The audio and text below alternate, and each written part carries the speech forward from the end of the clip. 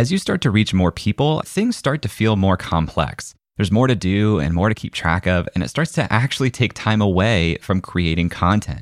I felt this struggle personally. The more Creator Science grew, the more it felt like I was dropping the ball. So I did something about it. I built a set of rock-solid systems, all in Notion, to support the business as we grew, and it worked like a charm. I've now taken my personal Notion setup and productized it. It's called Creator HQ, and it's the complete operating system that you need for your creator business. I built Creator HQ to be an all-in-one workspace designed to save you more time, create more content, and drive more revenue. By leveraging Creator HQ, we are publishing more than we ever have, and we're nearing $1 million in annual revenue because of it. It brings all of your data and processes into one place with custom-built dashboards to reduce friction in managing tasks, creating content, and collaborating with your team. I've seriously spent more than 3 years building this, and now you can have the same systems that I use right out of the box. In the lab, one of our members just posted, I have spent the last few weeks diving into Creator HQ, learning how it works, and making it my own. This is the first time in a while that I've felt this organized and filled with hope that I can find a workflow that will work for me with my whole business. This is gold. I will definitely be giving a testimonial for this badass product. If you're new to Notion, don't worry. I've included a ton of specific tutorials to help you learn how to use Notion generally and Creator HQ specifically. I've never seen another Notion product integrate tutorials like we have here. More than 300 other creators are already using Creator HQ, and I am not exaggerating when I say I would be lost without this system. Creator HQ is what keeps the trains running over here. As a podcast listener, I'm giving you my best price. You can get 10% off using the promo code PODCAST at checkout. Just head to creatorhq.co to watch the video and learn more. That's creatorhq.co and use promo code PODCAST to save 10%. That one piece, I think that I give that credit for really taking my Instagram account and my online presence from, it was going okay to just absolutely skyrocketing it.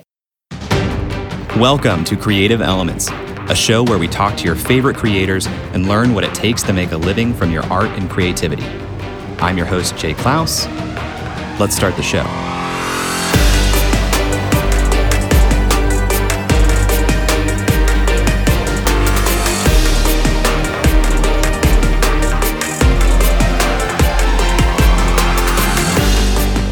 Hello, welcome back to Creative Elements. I hope you're having a great week wherever you are. This is an exciting episode because we're really exploring some new territory. If you've ever watched the TV show Shark Tank, you've probably heard the term licensing. Kevin O'Leary, also known as Mr. Wonderful for some reason, will always ask the entrepreneur why they don't just take their product or idea and license it to a larger company. And licensing is a pretty attractive concept. You create something, you give permission for someone else to sell that work on your behalf, and you get a check in the mail for a percentage of sales. Of course, you will only make a small percentage of the overall sale, but it sounds pretty good to spend your time making something while someone else does all the selling. Several months ago, I heard a podcast interview with Kat Coquillette, who goes by Kat Coke online. Kat's an artist, and her business, Kat Coke, is an illustration and design brand. And what struck me about Kat's interview was how she viewed her work. I very much identify as a commercial artist more than a fine artist. All the pieces I put out there, the intention behind them is for retail sale. It's ways to monetize my creativity and my passion, which is art. I'll still do illustrations and paintings that are just for me or just for friends or the people I love, and those I'm not monetizing. But the vast bulk of what I put out there, it's a way to build my brand and build my business. And Kat has found a lot of success. Her work has been sold in stores like Target, Madewell, Bed Bath & Beyond, and Urban Outfitters, just to name a few. And it's been featured by celebrities including Hilary Duff, Khloe Kardashian, Lucy Hale, Sarah Michelle Gellar, Lauren Conrad, and Jessica Simpson. And to top it all off, Kat has several courses on Skillshare teaching illustration, Photoshop, growing your creative business through Instagram, and more. So in this episode, we're talking about leaving the agency world where she started, selling her own prints, what to know when it comes to licensing, being a digital nomad, and how adapting has helped Kat navigate it all. This is a really fun episode. I'd love to hear what you think about it. You can find me on Twitter or Instagram at jklaus. Shoot me a message. Let me know you're listening. And without further ado, let's hear from Kat.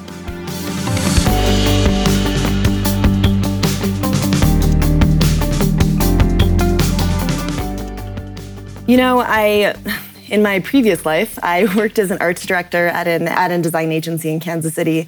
And I loved that job. It's what I always imagined I wanted to do. It's what I went to college for. But, every day I would come home from work, get home around 6 p.m., and the last thing I wanted to do was stare at a screen. I'd been staring at a computer screen all day. So what I started doing was pulling out my watercolor sets, my paper, brushes, paints, and just painting whatever I felt like painting as a way to kind of decompress from all day being in the office working with clients. And when I was doing those, it was not at all with the intention of commercializing my paintings. It was just painting as a way to recharge. So what kind of happened organically was I began posting pictures of those paintings on Instagram for my friends and family to see. And up until that point, I only had, a few hundred followers. But as I started showing my work on social media, I started getting more followers that I didn't know, people that were following me for my artwork, which felt a little bit weird. It wasn't something I'd ever really planned for. But these people began asking where they could purchase my art prints or buy originals. And up until that point, I never really considered monetizing my artwork like that. The way that I'd been monetizing my creativity was through graphic design and through working at this agency. But in my mind, there was always this separation between art and design. Design, I thought that was my career. That was the way that my life was supposed to go. That was my path. And art was just my fun side hobby, my passion. So all of a sudden, I had this opportunity to monetize something that I previously never considered turning into a business. And that was pretty much the catalyst for where I am right now today, which is I am a full-time commercial artist. I do art licensing primarily through surface design. I love that. So many people who went through art school or get into sort of the creative arts, they look at agency life and that is the career path that they want right away. And so for you to get that gig and be in an agency early on and then, pretty quickly thereafter start finding other avenues to express yourself, I think that's really a powerful statement to how stressful the agency life can be. You said you did it to decompress. I have friends, right out of school, they went to large advertising agencies in Chicago and New York. And they work them to the bone. But, when you're fresh out of school, you're young, you're thirsty, you're hungry, and you don't mind those long hours. And a lot of those agencies put a lot of systems in place to make their employees happy. Like there's cafes within the office. Sometimes there's kegs that I've heard of that for certain friends that work in advertising. They want their employees to be there, to be happy, and to spend a lot of time in those offices. And to be honest, when I was just getting started, I did not work in an advertising agency. I worked in a design agency. And yeah, it was great. The culture there was wonderful. I loved all the people I worked with. The clients were great. And so for the first few years that I worked there, I was really, really happy and I believed in what I was doing and I was very content. But it was exhausting. Coming home from work after working with clients all day, you don't have as much freedom, obviously, when you work with clients as you would when you're doing your own thing. And so that was something that was starting after a few years, really beginning to wear on me. And that's why I got back into painting. The way that I was painting in college, I'd kind of stopped when I started my career, but I started getting back into it as a way to find that creative outlet that I was missing when I went to work every day. And so you started painting watercolors. What types of things were you painting in the beginning? At the beginning, I was really just painting whatever I felt inspired by that day. I really enjoyed painting flowers and leaves, anything that was found in nature, bugs, different types of snakes, insects, spiders. I'm not really sure where that came from. I've always loved nature. And so that was what I was doing a lot of paintings of. Also food. I got into watercolor food paintings for a while. I was kind of on a spree with that. So at the time, that inspiration just kind of came from trips that I'd taken. I worked at an agency, so I only had 2 weeks of vacation a year, but I took full advantage of those 2 weeks. I would go down to Costa Rica or go see the Everglades, or go to Colorado and go hiking. And so what I would do on these trips is take a ton of photos. And then when I got back to my apartment, I would paint the things that I had photographed out in the wild when I was on these little excursions. And so what that's kind of morphed into now is now I live as a digital nomad, which means I hop from city to city or country to country every few weeks or a few months. I don't have a permanent home. I spend a lot of time in Southeast Asia. I spend my summers in Europe. And now what I paint and what I create and license out are the things that I'm inspired by on my travels. So if I've been, hiking in the jungles of Vietnam, I'll go on a full spree of just painting orchids and ferns. I went to Azerbaijan for my birthday last summer, And I took so many photos of all the textiles I saw in the markets. And then I kind of added my own spin on that, but I was inspired by those textiles and created a full line of patterns to be licensed out on fabrics. Something you said a couple of minutes ago that I think is pretty remarkable. You had followers on your Instagram asking if they could buy prints. What an awesome opportunity and invitation for people to come to you and say, can I buy this thing? What was your work like then? Which of these works was really starting to get people's attention that they're saying, I want to buy this and have it in my home? It's funny. It was one that I didn't even concept on my own. It was a Shakespeare quote. And the quote is, though she be but little, she is fierce. And my cousin actually commissioned that for me to put in the nursery for her new baby's room. And she art directed the whole thing. She picked out the quote. She wanted pretty calligraphy. She wanted it decorated in florals. And I just listened to her art direction and created something and, sent it to her. And I posted it on my Instagram to be like, oh, here's my new art print or the new original I did for my cousin. And so many people messaged me or commented that they wanted that for their homes. It resonated with a pretty wide audience. It resonated with, grandmothers who wanted to give it to their daughters, or women my age in their 20s who felt like it resonated with them as well. It had a very wide reach in terms of appeal to different types of audiences. And that one piece, I think that I give that credit for really taking my Instagram account and my online presence from, it was going okay to just absolutely skyrocketing it. And the same thing in terms of sales. I started offering that print online through a print-on-demand company called Society6. And I had it, sold on all these different product types, from throw pillows to coffee mugs to shower curtains, whatever you could possibly want it printed on, that company offered it. And, this whole time it was awesome, and it really spurred my brand. But at the same time, I was like, man, I didn't even come up with that one. That was my cousin. Like, give me a break here. When you first started seeing those comments and those messages saying, can I buy this? What was that moment like for you? It came out of left field for me. Again, I had this very limiting belief about being able to monetize artwork. I thought, no way could I possibly do that. So when people started asking if they could buy art prints or, have this in their homes, it really threw me for a loop. My entire life, in arts classes and in school, and, my parents and teachers, I had people compliment me on my art and be like, oh, Kat, you're a great artist. That looks beautiful. But no one had ever asked to purchase anything before. And so that it was pretty strange, but right away I saw that as an incredible opportunity. I thought, okay, well, there's clearly a demand. How do I reach this audience? How do I provide this for sale for them? Like, at that point, I never sold my artwork ever. It's like, do I go to Kinko's? Like, how do I even do it? And so I spent a lot of time researching, do I need to set up a FedEx account to get the cheaper shipping? Like, how do I print really high quality art prints? Do I have to set up an online shop? What does that even look like? Is this the time to start using Etsy? But up until that point, it was all so foreign to me. I'd never used any of those tools before. And that's actually what led me to Society6. It was doing all this research, and it was really overwhelming, to be honest. I was doing all this research trying to figure out how I could send my product to these customers.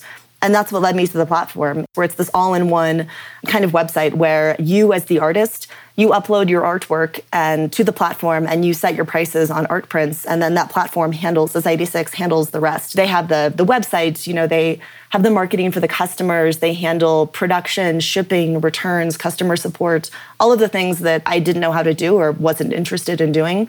And that allowed me to focus on the one thing that I was good at, which was creating artwork that people wanted to buy. After the break, we'll talk about Kat's experience licensing her artwork online. If you know me, you know how much I believe in memberships. My membership is the core of my business, and earning an income directly from your audience is one of the most sustainable ways for you to become a professional creator too. So I want to tell you about today's sponsor, Uscreen.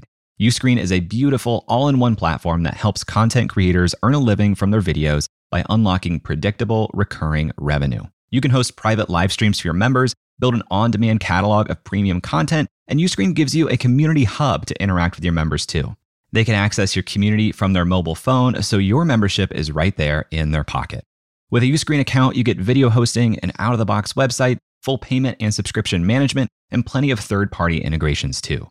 And Uscreen makes it easy to get set up. You get access to powerful website themes that are fully brandable with no coding skills required. Uscreen will even provide a dedicated success manager for you. Just about anyone that wants to make money from their content can do it with Uscreen. It's perfect for coaches, authors, influencers, and entrepreneurs in just about any niche. Right now, Uscreen is used by creators in fitness, education, news, kids entertainment, and more. That includes Yoga with Adriene and Creator Now, just to name a couple. Uscreen is the platform for building a video membership site that is great for generating a sustainable income for professional creators.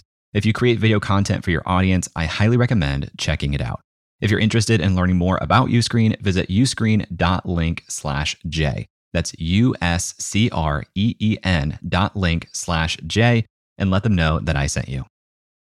This episode is sponsored by BetterHelp. Last year, my wife and I started talking about her joining the business full time. This is a huge decision, not just for the business, but for our marriage. My wife, being the very smart and thoughtful woman that she is, suggested that we proactively sign up for therapy as a couple to help us communicate better before we started working together. It really helped us have better language to describe how we're feeling and listen to one another, which generally lowers the intensity of any conversation. Now, I had never been in therapy before, but here's something that I didn't expect. It didn't just help our dialogue, but it helped my inner monologue too. The way I understand my own experience has changed based on the tools that I got from therapy. If you're thinking about starting therapy, give BetterHelp a try. It's entirely online, so it's convenient, it fits your schedule, and you can be in the comfort of your own home. Just fill out a short questionnaire and you'll get matched with a licensed therapist. They even make it easy to switch therapists if it doesn't feel like a fit. Get it off your chest with BetterHelp. Visit betterhelp.com/creator today to get 10% off your first month. That's BetterHelp, HELP.com/creator. Welcome back to Creative Elements. Kat Coquillette had her dream job at an agency, and she was on the path to her career pursuit of becoming a creative director. But her creative outlet, painting, was starting to get attention online. So she began adapting. She was trying to find a way to actually sell her artwork as prints and came across Society6, a website that licensed artwork and sells it on a wide range of products. I got started with Society6 back in 2014. I got in at a very lucky time. They were already an established website and they already had an audience, and they had a lot of really great artwork and content creators active with the site, but there was also a big opportunity. They were still fairly new in terms of getting a lot of new artwork on the site, and because I created a new piece just about every single day, I was constantly updating my portfolio, and the competition in terms of other artists selling on that site, it wasn't too high at that moment because it was early years for that. And so I was able to make a name for myself on that site simply because there were so few artists involved relative to where they are now. Now it's quite a bit more difficult. There's a lot of artists selling through that site. There's a lot of content out there, so it can be much more challenging to get noticed now than it was back in the early days. But that's not to say that there aren't other platforms out there that are, just getting started or could be great opportunities. And, even with Society6, their aesthetic is very much, it's LA chic, it's dorm rooms, it's things that my artwork style fit into really well. But there's other platforms out there that have a different aesthetic that they push, like Redbubble is another print-on-demand website, exact same business model as Society6. But the styles that they promote, it's pretty different. It's a lot of cartoons, comics, things that print really well on stickers, T-shirts, think like Threadless, Teespring, that kind of thing. So if you have a style that's more applicable to that kind of audience, Redbubble might be your platform of choice. So you upload your designs on Society6 so you can sell it to the people on Instagram that want this print. I imagine it took a little bit for you to say, I'm going to go all in this and I'm going to travel the world and do this from wherever I want. You're still working at this agency. Can you talk about the transition and the timeline of at what point you began thinking this is going to be my thing? That was probably the most stressful time period of my entire life, was deciding to quit my stable job, not even job, to quit my career. Up until that point, I thought I was going to be a designer, an art director, creative director. That was my career trajectory. And this was me deciding to say goodbye to all of that. And this agency that I worked with that I loved so much. I loved the clients. I loved my creative directors, everyone I worked with. It was a great setup. So yeah, saying goodbye to all of that and deciding to pursue entrepreneurship, just go all in with this idea of being an artist that is involved in art licensing. That was Yeah, it was really stressful. But it's something that I knew I had been building up this kind of side hustle I've been building it up for a year or two before I actually left my job. And I knew it was the right choice. I knew that it was time to go all in on it. Like the prospects there were just, it just seemed like the ceiling, there was no ceiling there. I could just continue going and pushing this as far as I personally could take it. Whereas I saw my career path in the industry, it was very linear and I saw a clear ceiling there. So it seemed like I had this amazing opportunity and I had to do it, but it's almost like I didn't want to do it. There were so many risks involved. And, what if I went all in with entrepreneurship, but then I didn't succeed? What if I couldn't make any money? What if my revenue streams began to dry up? What would I do?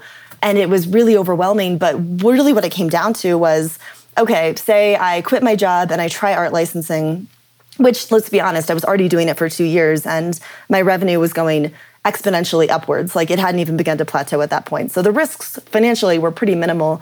But even if I didn't like it, I could always go back into my career path with design. Maybe not at that same agency if I quit my job, but certainly there's many, many agencies out there, many cities around the world. It's not like by quitting that job, I was burning that bridge entirely. I just wanted to try something new out. So really coming to terms with the fact that this isn't some massive risk that I'm taking. If anything, it's just one more calculated step in this direction that I'd already been going. That helps me get through it quite a bit. And yeah, when I quit my job and I talked to my boss, she was sad to see me go. She understood. And we're still, we still keep in contact. When I go back to Kansas City, I'll do happy hours with my old coworkers. Every once in a while, I'll stop by the agency, say hi. So we're still on great terms. But at the time, back then, when I was actually quitting my job, it felt like the biggest decision I'd ever made in my entire life. I think what you're saying about risk is so important. I think people think about these changes as these landmark, door slam, bridge burned type moments where it's like, well, if I do this, then I'm completely saying goodbye to this other thing forever. But there's actually more opportunity and more options. If this new thing you're trying doesn't go well, there are other ways forward or backward, maybe in some cases, but it's not this huge burn the boats moment all the time. I absolutely resonate with that. And that's one thing that I've kind of come to realize, from leaving my job and starting this, solopreneur career, from that to living in, different countries that I don't even speak the language in. It's rare to have a decision be completely final in life. Even when I moved to Thailand, I bought a one-way ticket to Chiang Mai from Kansas City, where I lived my entire life. Even then, I had friends and family. They thought I was crazy. They were like, "You're moving to Thailand in a week? Like, where did this come from?" But in my mind, it wasn't this final thing. It was, okay, I have this disposable income and I have time. I'm going to move to Chiang Mai. There's a huge community of digital nomads there. If I love it, great. I'll continue staying there. If I hate it, I'll just come back home. Like the risks there were so minimal because it's not this final decision that will affect the rest of your life. There's always wiggle room. So when we left off your story here, you were starting to sell some of these prints on Society6, but at some point you get to licensing for larger brands like Target. Can you talk to me about that transition and that leap? So what was happening was I was uploading all of these paintings, drawings, everything on Society6 and really making my name for myself there, as well as growing my Instagram presence. And I was pretty much full speed ahead with that. And I tried reaching out to companies. I signed up for a LinkedIn premium membership, which whoever does that, because I wanted to find buyers for Nordstrom and Urban Outfitters and contact the buyers, which that was a complete dead end. My outreach is just awful. But what I found has worked out well for me is letting other companies approach me and find me. And the way that I can do that is by setting up a strong online presence, getting a nice website off the ground with very clear contact info. My email address is everywhere, and I want people to be able to contact me very easily, so there's no dead ends. And so I had those systems in place. I was still doing the cold calling, trying to work with other companies with absolutely zero results. But what ended up happening was I was going through security. I was at the airport about to hop on a flight to Tokyo. And I got an email from a buyer at Urban Outfitters who wanted to use one of my art prints to sell in their stores. And I was about to go through the metal detector. I was putting my phone away. I just saw the email on my iPhone and I was quickly reading it. And I started like screaming. I was so excited. I'm sure the security officials were just absolutely panicked, but I was so excited. And, I get through security and then I got on my flight, I boarded it. The whole flight to Tokyo, I was like writing and rewriting this email back, trying to sound like super cool. Like, oh yeah, I work with big companies all the time. Here's my standard process for how this will go down. But this was my first one. And it was such a huge moment for me. Like being in Urban Outfitters, that's a brand that I idolize. I've always wanted to have my designs in their store since I started this, surface design career. And yeah, so I ended up emailing them back. We got an agreement in place. And what that turned into was that just snowballed into everything else. All of my other in-store connections now, it's by having such high exposure for having my artwork in Urban Outfitters, so many other brands began reaching out to me about doing the exact same thing. When you got that email and you're working through this licensing agreement for the first time, how did you think through figuring out how to do that? How did you think about, was I getting a good deal? What is a good deal? Do I care if I'm getting a good deal? I wasn't really sure what to ask for in an agreement back then. So what I ended up doing was I knew I wanted a non-exclusive agreement because the artwork that they selected, that was one of my top sellers through these online platforms. And I knew that if I sold it through Urban Outfitters, I didn't want to have to pull it from everywhere else because it was generating a great source of income for me. So I let them know this has to be a non-exclusive agreement, which they said was fine. That was the biggest step. And as far as royalty rates go, 10% is pretty much industry average through print-on-demand for online platforms like print-on-demand. And I knew that because I'd been working with so many online platforms. And so when they came at me with a royalty rate which was lower than that, I pushed back. I was like, well, I'm actually getting a much higher, like 10% on these other platforms.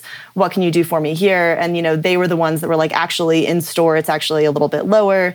And I didn't know if that was true or not. I was like, oh, are they just saying that because they want a lower rate? What's the acceptable thing here? I don't want to be taken advantage of. But, ultimately I signed the agreement. And now, having been in this industry for a while, what they were offering was a completely fair rate for in-store sales. But at the time it was, I guess it was kind of a leap of faith as well. It was, okay, this is a brand that even if I'm getting a lower rate than I should deserve, which it turns out I wasn't, I'm still going to get a lot of exposure by having my brand associated with this brand. And that's exactly what it turned into. The money I made from that licensing deal was awesome.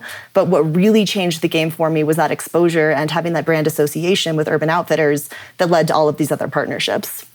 Exposure has a really bad name in a lot of creative circles, but I think the important difference here is like you're already getting paid for it.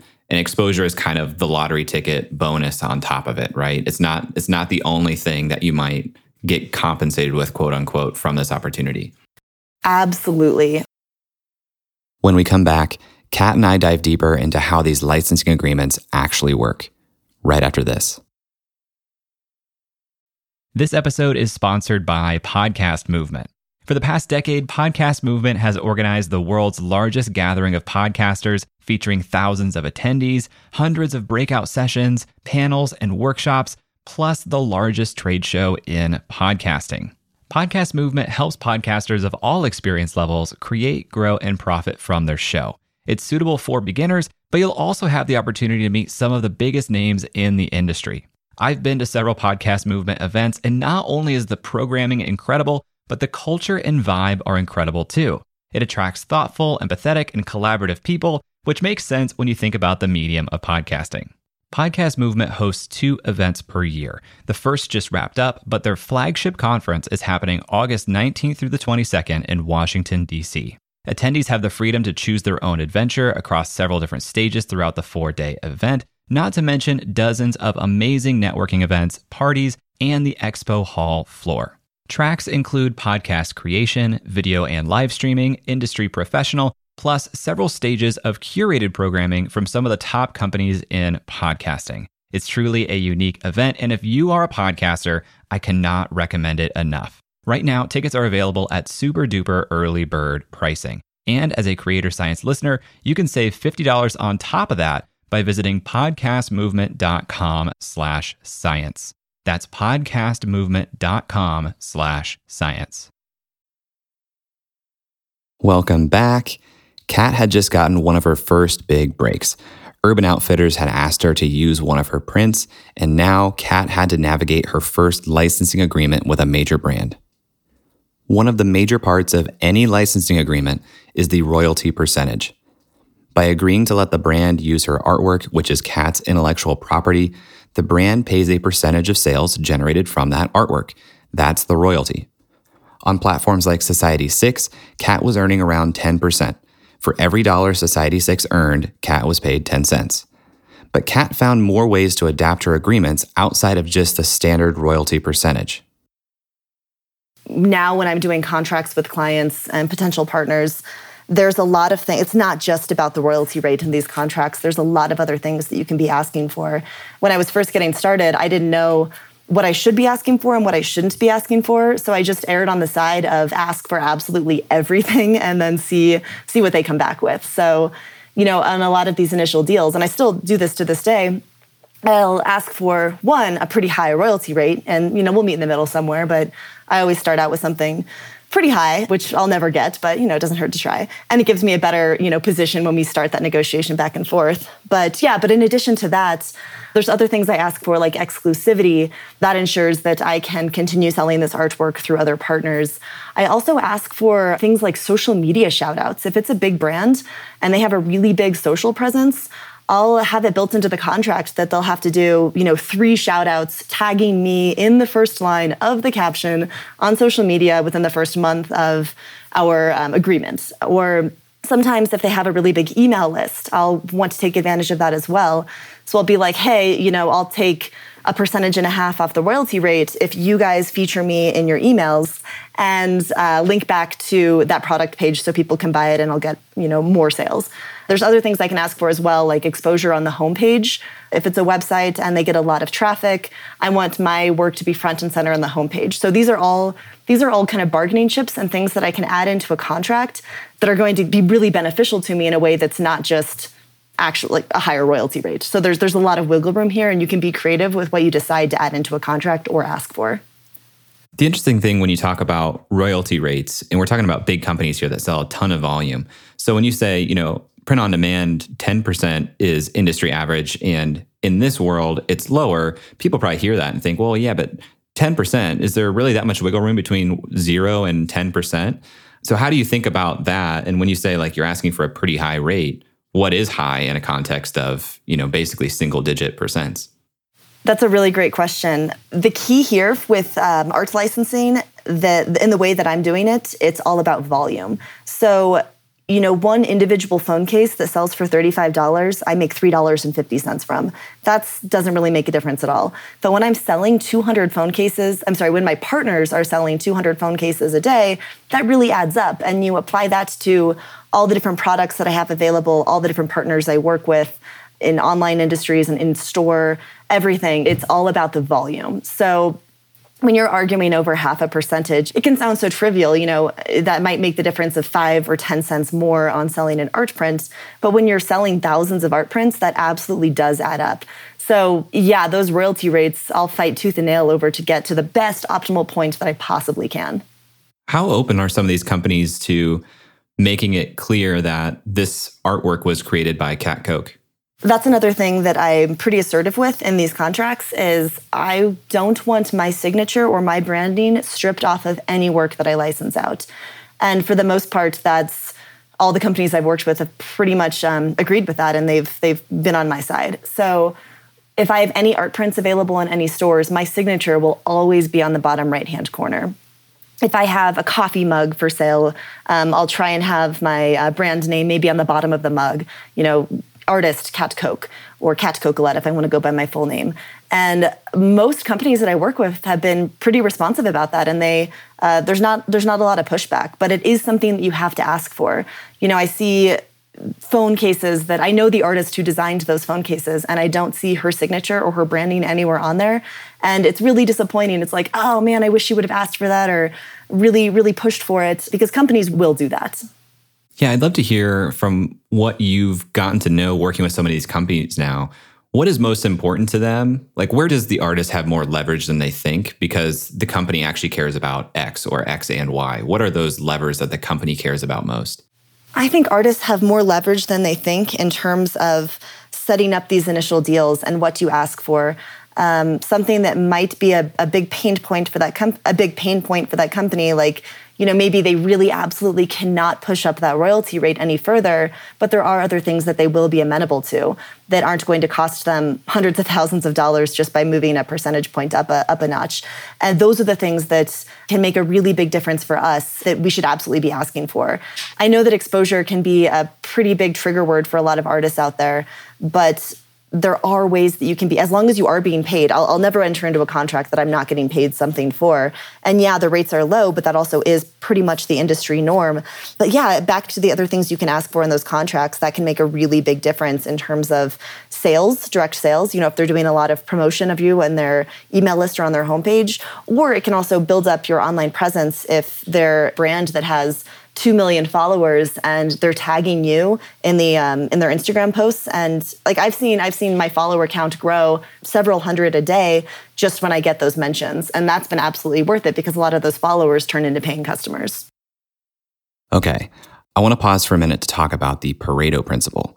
This is named after an Italian economist named Vilfredo Pareto. That's his real name. And he realized back in 1896 that 80% of the land in Italy was owned by just 20% of the population. And after a lot of studying and modeling, mathematicians noticed that the Pareto principle sort of follows what is called a power law distribution. That's the exponential growth curve that you've seen before. The number 1 result on Google has twice as many clicks as the number 2 result, 3 times as many clicks as the 3rd result, and so on. So why am I talking about math? Okay, hold on, I'm getting there. The Pareto principle has become a pretty popular idea in business. There's an 80-20 for just about everything. 20% of X accounts for 80% of Y. 20% of your customers often account for 80% of your revenue. So with an artist like Kat, who licenses a ton of different pieces of art, I wanted to see if the Pareto principle applies to her business too. Absolutely. Mine is closer to 90-10.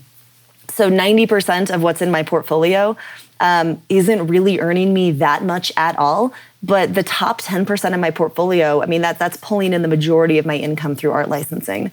There's a lot of factors that play here. It's creating designs that are going to be on trend, that have strong purchasing power, that companies will want to license and print on their products.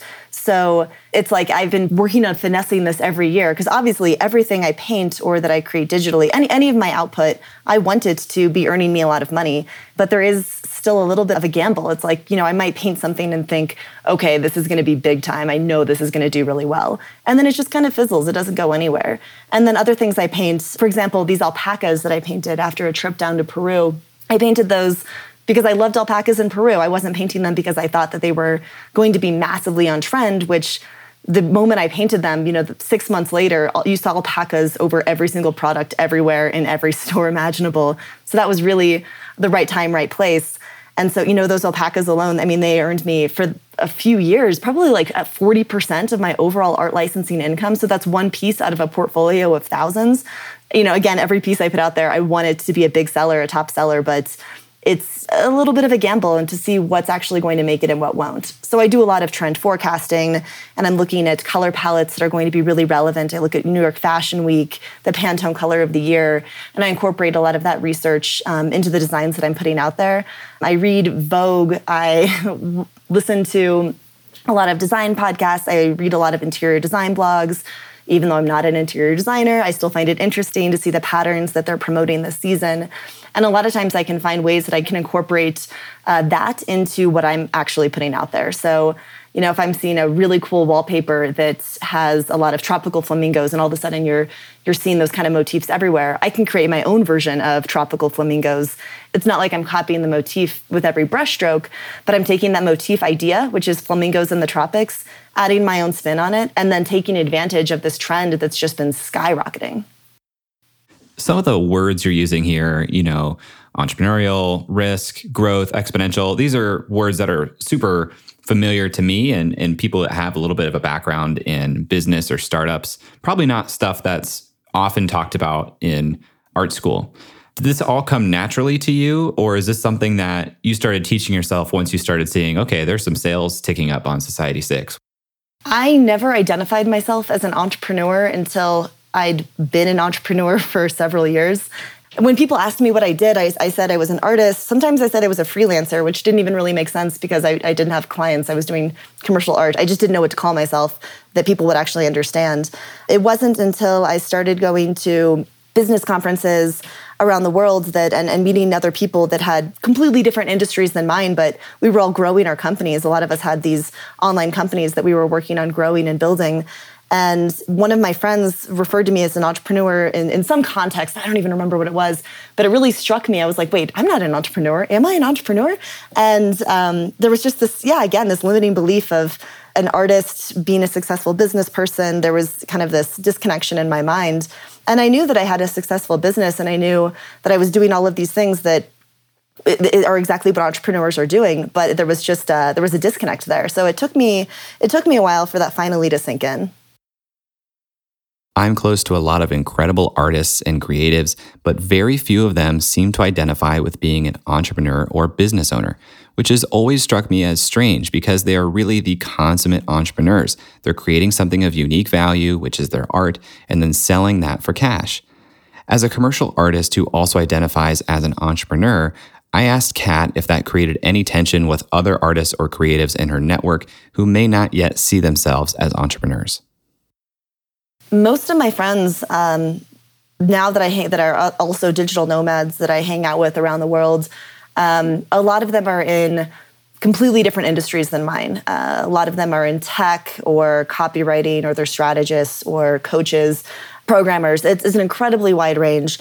And to be honest, I don't really have that many close connections of fellow artists.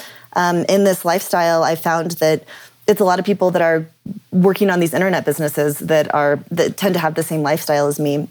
The artists that I'm close friends with are pretty well established in a certain area. So they live in Kansas City or they live in Chiang Mai, but they're not really doing as much traveling as me.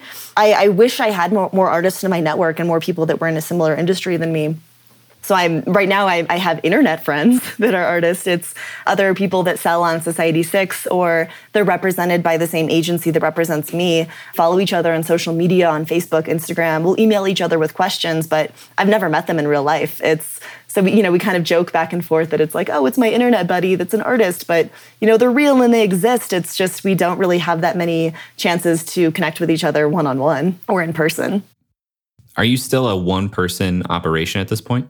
I am. I battled back and forth with myself on whether I should be working on growing my company and doing more hiring, or if I should kind of continue this solopreneur path that I've been on. And really what it comes down to is I love the freedom that my lifestyle and my work allows. I set my own hours. I really don't work with customers. I don't work with customers at all because I have these partnerships like with Target where they handle all customer support. I don't have to do any of that. I can focus on the thing that I'm good at and let them do the thing that they're good at. And we have this symbiotic relationship. But yeah, I've been considering that a lot over the past year, especially is, do I want to grow my business more? And in order to do so, that would mean hiring. I hire workers off Upwork.com every once in a while. If I need a lawyer to review a contract just because I want to double check that it's going to be okay, I'll hire a lawyer off Upwork to review that contract for me, and I'll let them know the things that I'm looking for. Or if I need to do a bunch of online research into a certain category, I'll hire someone to do that as well. So these are just contractors. They're not employed by me. It's just these kind of one-off jobs. And that's kind of where I'm at right now. But if I did want to grow my business, the next step would be no longer being a solopreneur and starting to hire employees. But at the same time, I love this freedom that I have of not having to delegate or onboard anyone. It's all just whatever I decide my output should be, it's that. And then I have the whole day to figure out what I want to focus on that day, what I want to work on. If I want to take 2 weeks off and go on a road trip in New Zealand, which is what I did in January, I can do that and I don't have to worry about employees relying on me. So right now it's that fine balance between freedom and exponential growth in my company, and I've chosen freedom. But that's not to say it won't change in the future. So how do you think about where you do allocate your time right now and all the different tasks that are important for you to run your business? If you could give me like a pie chart of roughly how you're spending your time on these different tasks, how would you divide that up? It's about 75-25. 75% of my time is tasks in my business that I know are making me money and growing my business. So it's creating new artwork, it's filming new online classes to teach other creatives entrepreneurial skills. It's looking for new partnerships and working on my social media presence. And then it's all things that are tried and true. It's just business as usual, essentially. And then 25% of my time is spent prospecting. I'm looking for new opportunities to grow my business, new avenues that I haven't tried yet, something that is going to take a lot of effort right now, but may pay off exponentially in the future. So if I were just to continue business as usual and not make any adjustments, 5 years from now, there's no way that I could still be successful. This industry changes so quickly. You need to adapt with it. So that's why I dedicate, this chunk of time, 25% of my time, that's a lot of valuable time. I could be making money right now at that time, but instead what I'm doing is I'm looking for opportunities down the road that might be really advantageous for me to get into. Last question. If I'm a graphic designer or aspiring service designer listening to this show, and I'm thinking, man, the lifestyle that Kat is describing sounds like exactly what I want. I imagine the game has changed a little bit since you got started. So if I'm aspiring to make a living on my prints or my designs, where would you recommend I invest my time? I think there's a few different ways to go about that. I think building up an online presence for yourself is really powerful, and that's a great way to get started. So assuming that you already have a portfolio of designs and patterns that you're interested in licensing out in the future, getting that out there for as many people to see as possible is a great way to get started. And that sounds obvious, but I know that can be a really big stumbling block for a lot of creatives. Putting yourself out there and showing the world your artwork can feel like you're naked. I mean, it's such a vulnerable position to be in, but once you get used to it, once you start putting your artwork out there, promoting yourself, it does get a lot easier. And that's something I definitely struggled with at the beginning, especially since I never identified myself as an artist. I identified as a designer. And, I felt weird posting, these like pretty watercolor paintings I'd done to friends and family when in my mind, it's like they think I'm a designer, but here I am acting like an artist. Nobody cares. Nobody cares about that. It's your own personal thing to get through. So yeah, I think step one is getting your art out there, putting yourself out there, promoting your stuff on social media, maybe finding print-on-demand websites to sell through, because even though a lot of them can be oversaturated right now, the ones that have been in business for several years, they still have a great online presence. So their SEO is great. For example, if you're Googling tropical flamingo teal mug, there's a chance that mine might pop up there just because of the SEO that Society6 has in place. And that's SEO that I don't do that well on my own website. I know I should invest more time and do better at it.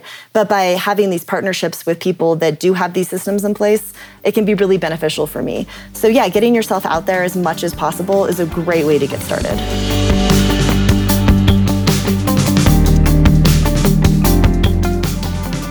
Pretty cool life, right? It's hard to beat making your art, being paid while others sell it, and traveling the world. I think licensing is an incredible business model, and not just for design and illustration. A lot of musicians and producers will license music for television, movies, and advertisements. And actually, Brian, the producer who mixes this show, even licenses his music for games. It's really important to remember what Kat said about her portfolio. Almost 90% of her income comes from about 10% of her work. So if you're feeling discouraged, like some people don't like some of your work, it may just be in that 90% of the work that will only contribute 10% of the value. That's okay. That doesn't mean it wasn't worth making in the first place. If you want to learn more about Kat, visit katcoke.com. That's CATCOQ.com. You can also find her on Instagram at katcoke. There you can see her work and check out some of the courses that she teaches on Skillshare. Thanks to Kat for being on the show. Thank you to Emily Klaus for creating the artwork for this episode. It actually incorporates one of Kat's pieces. Thank you to Brian Skeel for mixing the show and also creating our music. If you like this episode, you can tweet at jklaus and let me know. I would love that.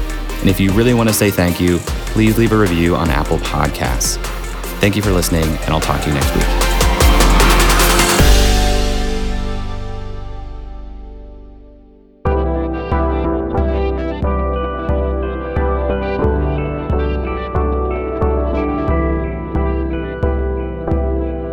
The Podglomerate, a sonic universe.